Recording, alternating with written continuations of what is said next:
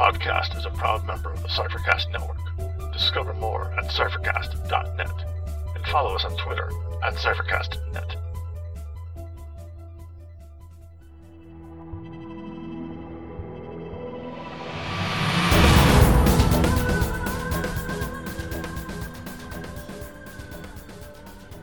Welcome to Incantations, an Invisible Sun podcast. I'm Scott. And I'm Dave. And we will be your guides along the path of suns. Today we sing Reflecting a Different Truth, and we'll discuss surreal bureaucracy. Join us on the path of suns, and we may uncover a secret or two.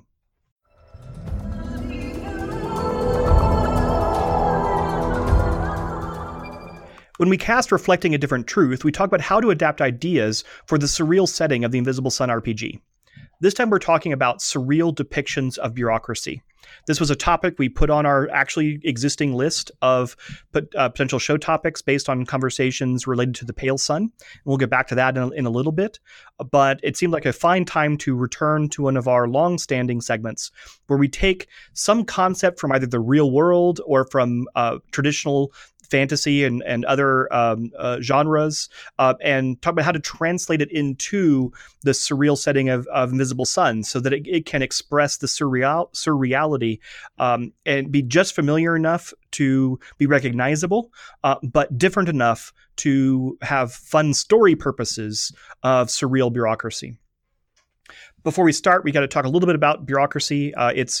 A lot of people know what orcs are, and a lot of people know what libraries are, and some of the topics we've discussed in the past. Everyone knows or has experienced bureaucracy, but it might be worth talking about its foundations, because the first step of making anything surreal is talking about its essence, because we want to take that essence and exaggerate it to make it surreal.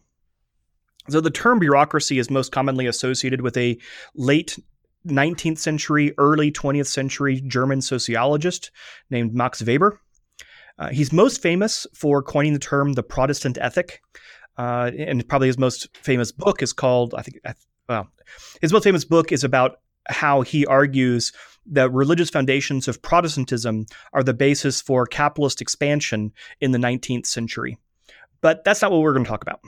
But he is, for this reason and for his discussion of bureaucracy, one of the two or three most influential sociologists to this day, but certainly of the 20th century. In some of his work, he asks the question, how does authority work? Why does anyone listen to authority? And he says that there's three general answers to this question, beyond things like threats of shooting you or things like that. But there's three reasons that are kind of non-violent reasons that people will obey authority. The first is tradition. Traditional authority is doing things because we, whoever we are, have always done those things. An appeal to history, to the rights of our people, again, however that's defined, are appeals to tradition, and that this is a source of authority. And we see this within even something like a gaming community, where there are, the shapes of our dice are in some sense traditional, even if that's a tradition dating only back to the 70s, and because of a historical accident about what dice they could find at an educational workshop in Wisconsin in the 70s. But any group can have traditions that exert authority. That's one of the bases he finds. The second is charismatic. This is largely where that attribute charisma in D&D comes from. And Weber is probably the most prominent person associated with the description of charismatic authority.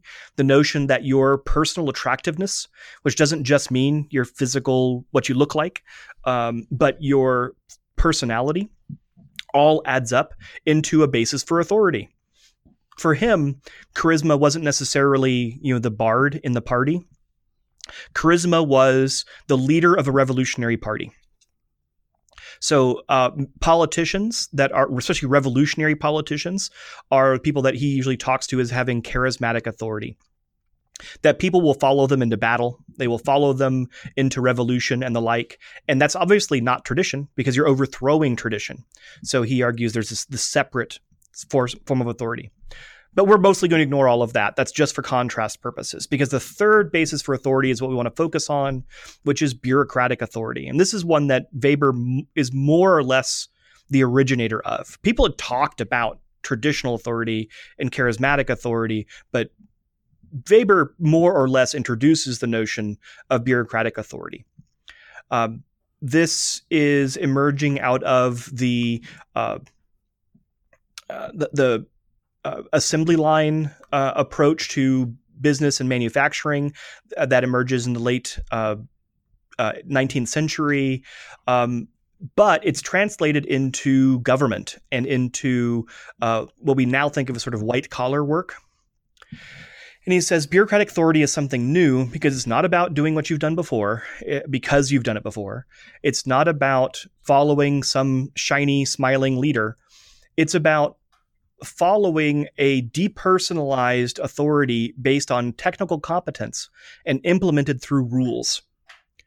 So I'm going to break down those three key characteristics because that's what we're going to subvert in our surreal transformation. So one quick question, I guess. Yeah. So bureaucratic authority, I think the thing that stands out to me is that it's fairly mundane compared to traditional and charismatic. Mundane in that mundane in the sense that if you go over to City Hall because you need to get like a license to make an expansion on your house, you're going to talk to somebody who has bureaucratic authority, not because of the traditions that are associated with it, but like it's just some person at a counter and they have that authority. And that's a great, yes, exactly. So in a traditional authority, you'd be going to a town elder because your tradition was to respect your elders. Mm-hmm. In a charismatic authority, you're going to El Jefe because El Jefe is awesome. Yeah. And El Jefe gets what El Jefe wants. So I guess it wasn't really a question. It was more of, I guess, an observation on my part. Yes. And it feels less exciting than the other two. Right. But instead, so with bureaucracy, you're going to this nameless bureaucrat. In fact, you almost don't have to say nameless bureaucrat because for Weber, if someone's truly representing what he calls the ideal type of bureaucrat, they are by definition already nameless. Their identity does not matter because their authority is not based on their person. It is not based upon their experiences. It's not a charismatic or anything else. It's because they play a role in their organization, which might be the teller at the DMV. Yeah. And it doesn't matter which teller at the DMV you get, you're supposed to be getting the same experience. And that the authority that the teller has isn't based upon his or her experiences or anything he or she has done. Mm-hmm. It is based on being the teller at the DMV, which is very boring. But it is also later in the 20th century linked to things like the Holocaust, where in what's the name of the book? Eichmann in Jerusalem, Hannah Arendt argues that this sort of depersonalized authority and bureaucratic thinking created what she called the banality of evil, that it transformed what should have been deeply personal and more easily resisted evil acts like genocide into bureaucratic exercises. And because it depersonalized the work, it allowed people to sort of morally tolerate extinguishing several groups of people, genocide, because that's just bureaucratic work. And it's not really because of them. If you're not doing it, somebody else in that position is going to, so it doesn't matter. It's not you. It's the position. Right. And part of that is this depersonalization, that not only do we then not think of the teller at the DMV as being a person because their authority doesn't stem from their person, that teller also doesn't think of what they do as being of themselves and therefore is not morally responsible for it. And so it's complex. There are certainly bureaucracy is not seen as an unmitigated good, sure. To be sure. And it is implicated in the best and the worst parts of the 20th century. But the first of these aspects is this depersonalized authority. Mm-hmm. And so we'll get to how to we'll make that surreal in a minute. The second component is that their decisions are supposed to be based upon appeals to technical competence rather than to tradition or to some, mystical quality of an individual person. So it's not because Che said we have to do it that we have to do it. It's not that we've always done it this way that we have to do it this way. It's that this is the best way based upon data, based upon some sort of technical analysis of what we're supposed to do. That, though, as we'll get to, that this also has proven to be susceptible to all sorts of biases. And, some have argued that the Holocaust is also implicated in the appeals of technical competence because it rendered the exercise of mass extermination into a technical exercise that was completed in a very efficient way and justified as an efficient means to accomplish some sort of end state of racial purity. And so technical competence is not itself innocent either, but it is part of what Weber's talking about, that the DMV does not justify its existence based upon there always being a DMV. The DMV justifies existence because someone's got to do this work. And so they're going to train people, they allege, to do this work as efficiently as possible, though we all know how that worked out. Yeah. And finally, the application of these decisions should be based upon a set of rules rather than individualized decisions for individual cases. So if you are allowed to get your driver's license at the DMV, it shouldn't be because of a consideration of your case and who you are. It should be based upon whether you've met certain qualifying conditions. If you follow the rules, the decision should naturally follow. Again, this sounds really good because it means that the decision should be predictable. And the rules, if they aren't based upon personal identity, shouldn't be discriminatory. But again, it hasn't usually worked out that way. We're becoming all the more aware of how seemingly neutral rules can lead to dramatically disparate outcomes. Mm-hmm. And so, again, bureaucracy sounded really good in the early 20th century, but we've discovered over this last 100 years the limitations and exaggerations inherent in this depiction, which make it a gold mine for making surreal. Because we've got these three characteristics that we can amp up and distort in order to illustrate the fundamental contradictions and limitations of the underlying concept to begin with. And that's really what the surrealists were all about. They're about taking things that we often take for granted and showing how they have their own built-in contradictions and their built-in blind spots that lead to terrible outcomes. So this is in some ways the most surreal application, I should say, maybe the most consistent with the spirit of the surrealist movement of all of these exercises we've done on the podcast. Mm-hmm. Because what we'll do is we'll take those three characteristics and exaggerate them and show how they aren't what they seem to be, how limited they are, and then how pernicious the outcomes can be. Cool. So we can talk about representing the surreal bureaucracy in the Invisible Sun RPG. A quick reminder, there's a lot of locations or organizations in Invisible Sun that could use this sort of treatment. They are treated as bureaucratic to varying degrees, but all to a degree where this sort of exercise would fit in nicely with stories told about the Pale, which inspired this particular discussion. But also the Vance College is, you could use elements of bureaucracy there. The Goetic Library, the Guild of the Makers.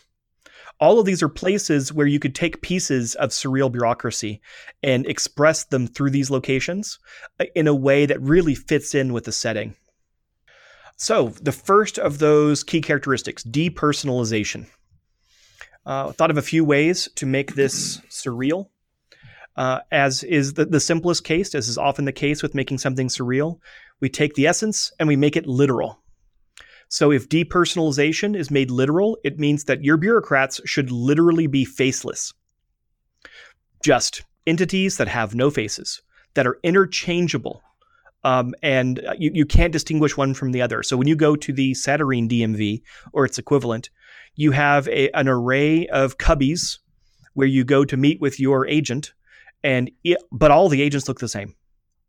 Maybe they all wear robes, maybe with some sort of changery effect that blanks out their faces.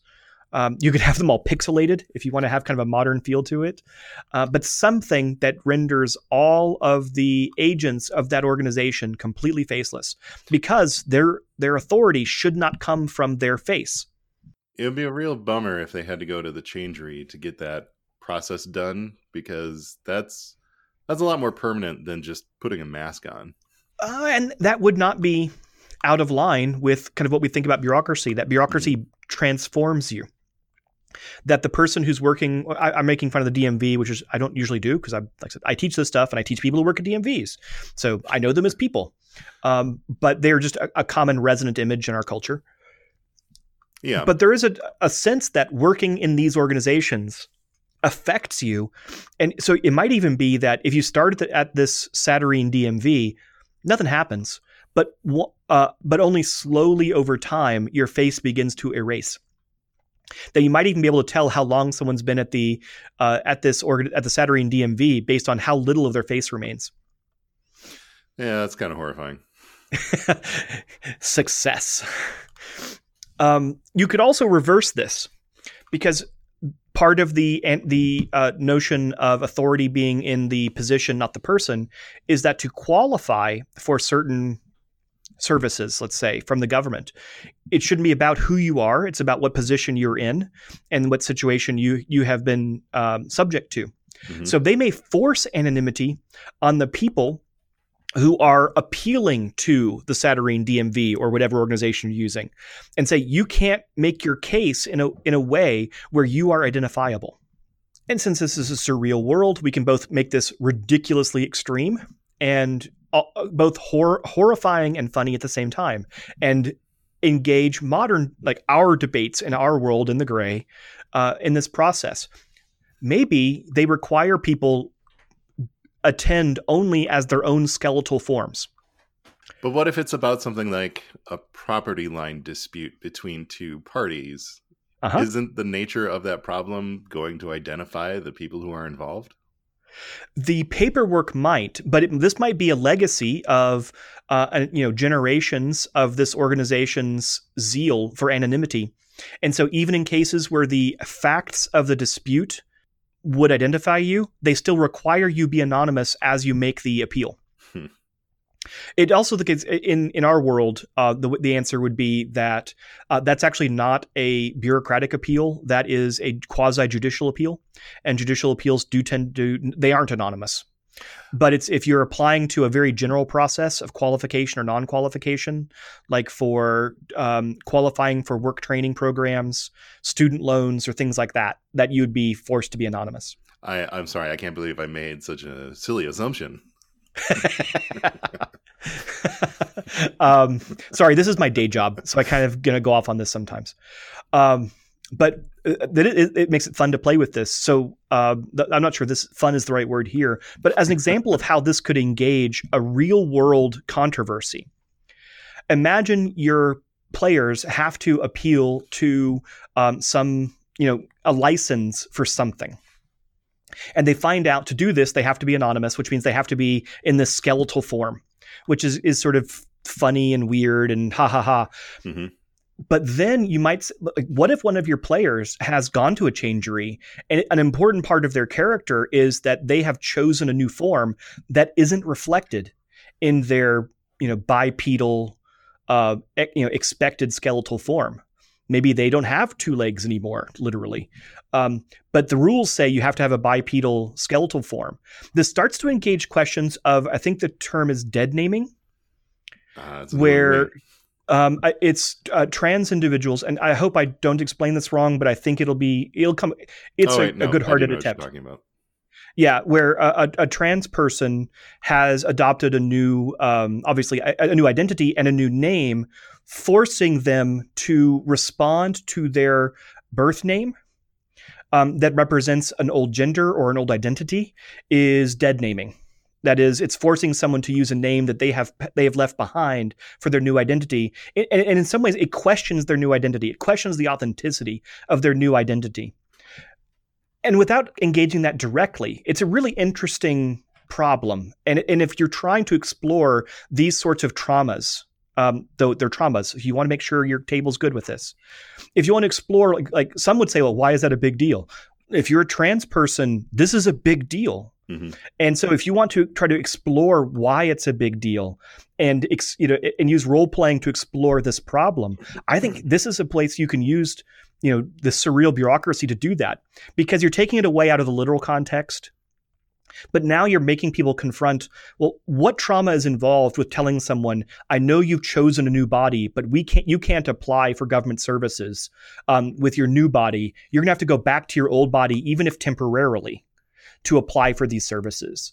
And so it lets you engage this very real problem today in a surreal way. And I think that's a lot of groups would like to do that. And here's a way to do that. But it is also trauma. So again, make sure you're communicating with your table that they're okay discussing these subjects and that this isn't too personal and too traumatic for them as players, as opposed to exploring trauma of the characters. That's kind of a heavy version of this. Yeah. If you want a more playful version of this, then you could even have just play off the tones of bureaucracy and say that you have to be in robes so that no one could tell who you are. And you might use voice modifiers so no one can even tell what your voice is. And then if they say anything identifying, that invalidates the process and you have to start all over again. That goes more into a lampooning of bureaucracy, and that may be more appropriate for the tone of some people's tables. So I want to give different options for different tones. Yeah, I do think it's valuable that the thing that RPGs do for us is that we can dig into some of these issues so that if you don't have, the experience or the background, you might be able to get some sort of context as to why it is so different for, other people. Right. And I think it's for all sorts of reasons unlikely that the people who don't understand why dead naming would be harmful are the people playing this game, who you could kind of put in, who would be willing to explore being put into this position. Because I wouldn't want to trick someone into this. Right. But it is just a way to explore this trauma. And some people who are experiencing this trauma as individuals may want to explore it in a sideways context. Mm-hmm. So this is kind of the social. This is a way for us to explore social issues in this game in a somewhat safer way, but still with enough connection that we can explore serious subjects. And I think Invisible Sun excels at this because surrealism allows us to do exactly this. So we use a surreal bureaucracy to explore questions of identity and what it means to have controversial identity. Even if the controversy itself is the problem, confront an organization that seems unaware or insensitive to these controversies or to these new, to these approaches of naming and things like that. So it lets us tackle important subjects at our tables and experience these things and then close the book and move away if we can avoid too much of a bleed into our real lives. Mm-hmm. But if that's not for your table, that's also okay. You don't have to do this, but it's an option. The second component of bureaucracy is the requirement of technical competence, that the appeal is not to, a person's identity or anything else. It's just, we have evidence to suggest this will work. We do this efficiently, that sort of thing. Here, it's a little easier to make this surreal, or maybe I just didn't think of anything quite as dramatic as this exploration of dead naming. With technical competence, you could say, well, if you need to make a specific claim in front of a Saturnine court or in front of a Saturnine agency or the Thaw or whomever, you are required to provide specific types of evidence. And they have rules as to what counts as evidence and what does not count as evidence. And so you may have a session where you have to go get the right type of evidence for a particular type of claim. And it might even be an exotic or weird type of evidence, because, again, that's kind of the experience a lot of people have. Like, why do I need that information to apply for a driver's license or whatever it may be? Or, why does this receipt not count for my office, but this receipt does count for my office? You can replicate that kind of experience by saying, no, you can't use that type of magic or that type of divination. You have to use this other type of certified divination and play out this sort of seemingly arbitrary definition of technical competence in Satyrine. You may even have to require a specific expert to sign off. Like, again, if you've done divination and you found, we need to investigate this person. Oh, you can't do that yet. You're not certified as a diviner for thaw purposes. You need, Augustus, who is the certified diviner for cases involving smuggling. Like, okay, now you got to go find Augustus, and you've got to get Augustus to sign off on this evidence or things like that. So just seemingly arbitrary rules express a surreal version of bureaucracy.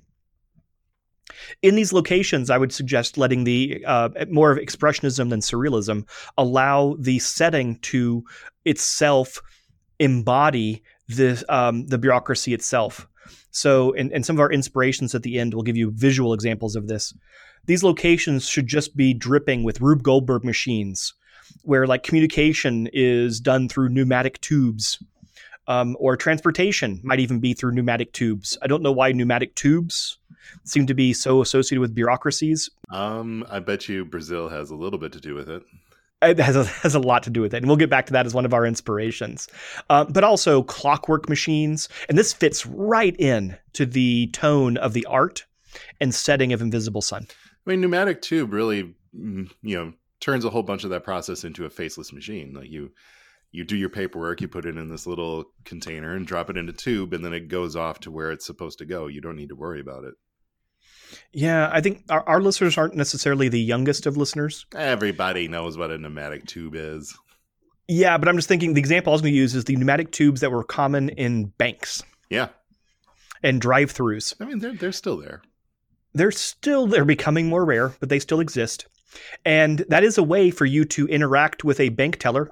Again, bureaucracy. Mm-hmm. It's not all government. It's just organizations. A bank teller that you don't have to actually see.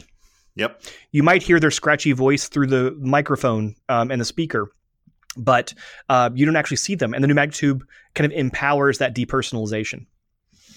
So suggestion 3, pneumatic tubes. Lots of them. Anywhere you can have them. I kind of want one for my office, but anyway. The third and final of the essential characteristics of bureaucracy that we're discussing is work by rules.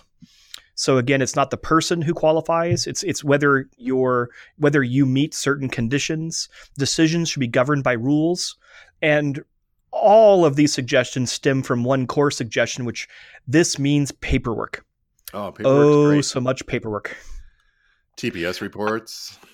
Right, which need to be signed by all 5 bosses. And 2 of them are dead. Yes, which means going to the pale. Yep.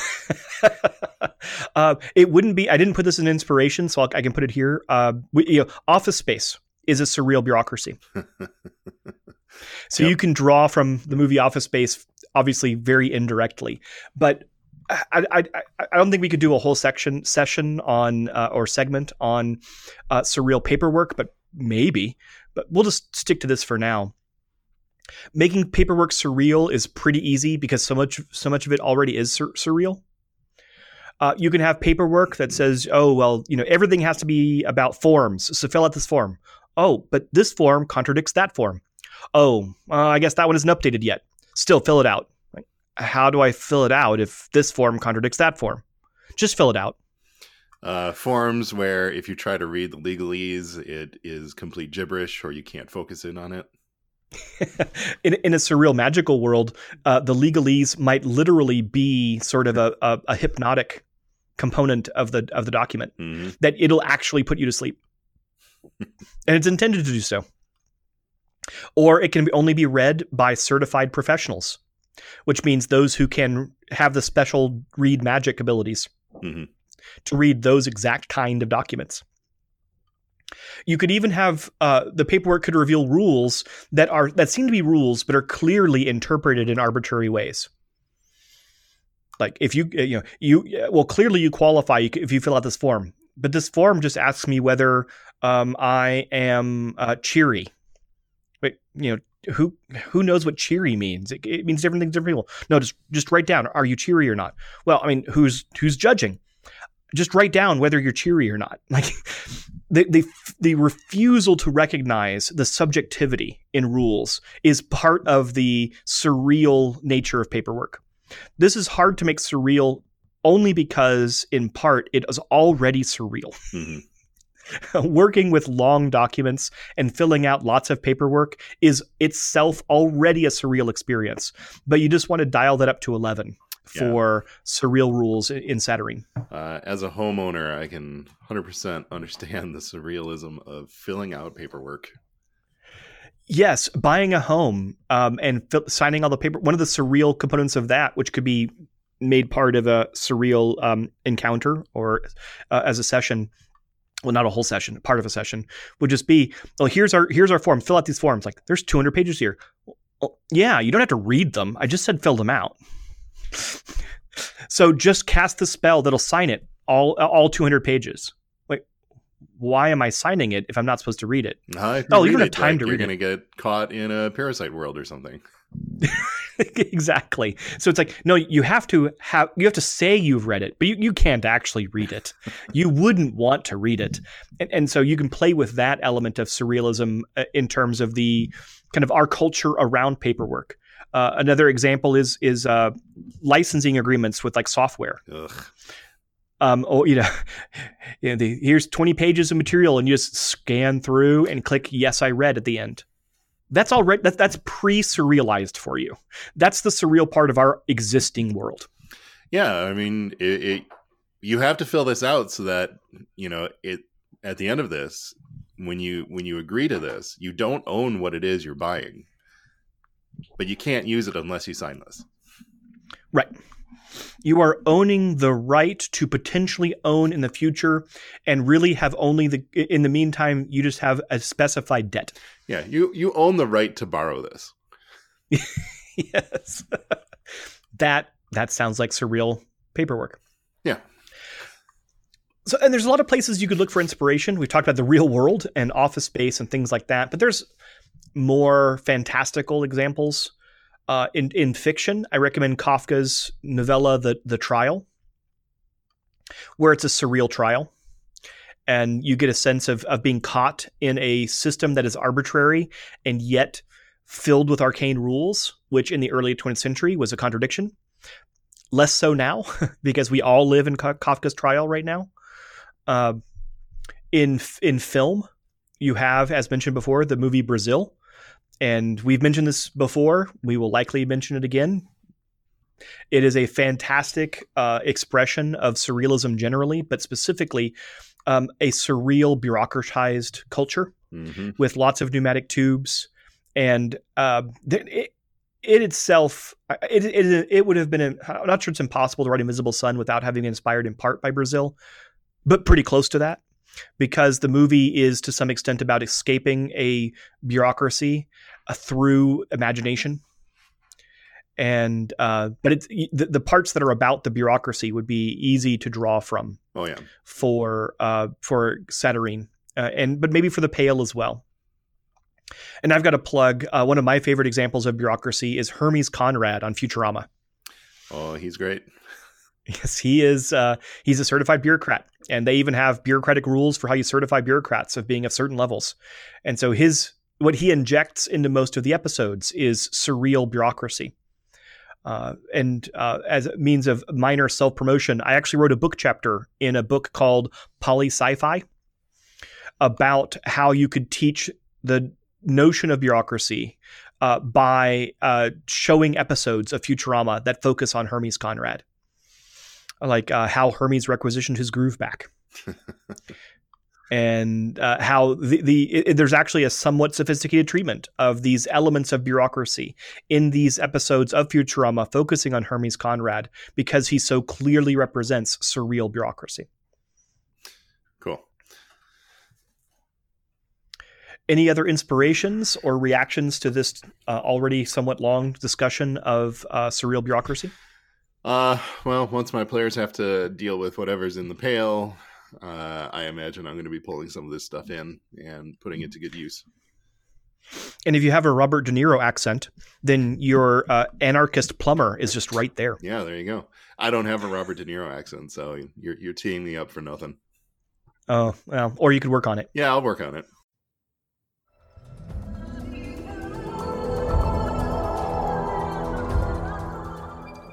This ends our walk. Maybe you discovered something today. Maybe you need to look closer. The music was titled Beyond from Wes Otis and Plate Mail Games. It is available from Drive-Thru RPG. Invisible Sun is the intellectual property of Monte Cook Games. You can find a link to their website in the show notes. You can find our blog at incantationspodcast.blogspot.com or email us at incantationspodcast@gmail.com. You can find me at Agonseer, that's at AGONSEER, on Twitter. And you can find me at Tex_Red on Twitter. So please leave us a rating and a review on iTunes or whichever podcast app you are using. It really helps us out. We also like seeing ratings and reviews, whether they're good or bad. Or else just tell a friend about the show. That's another great way to get the word out and help people find us.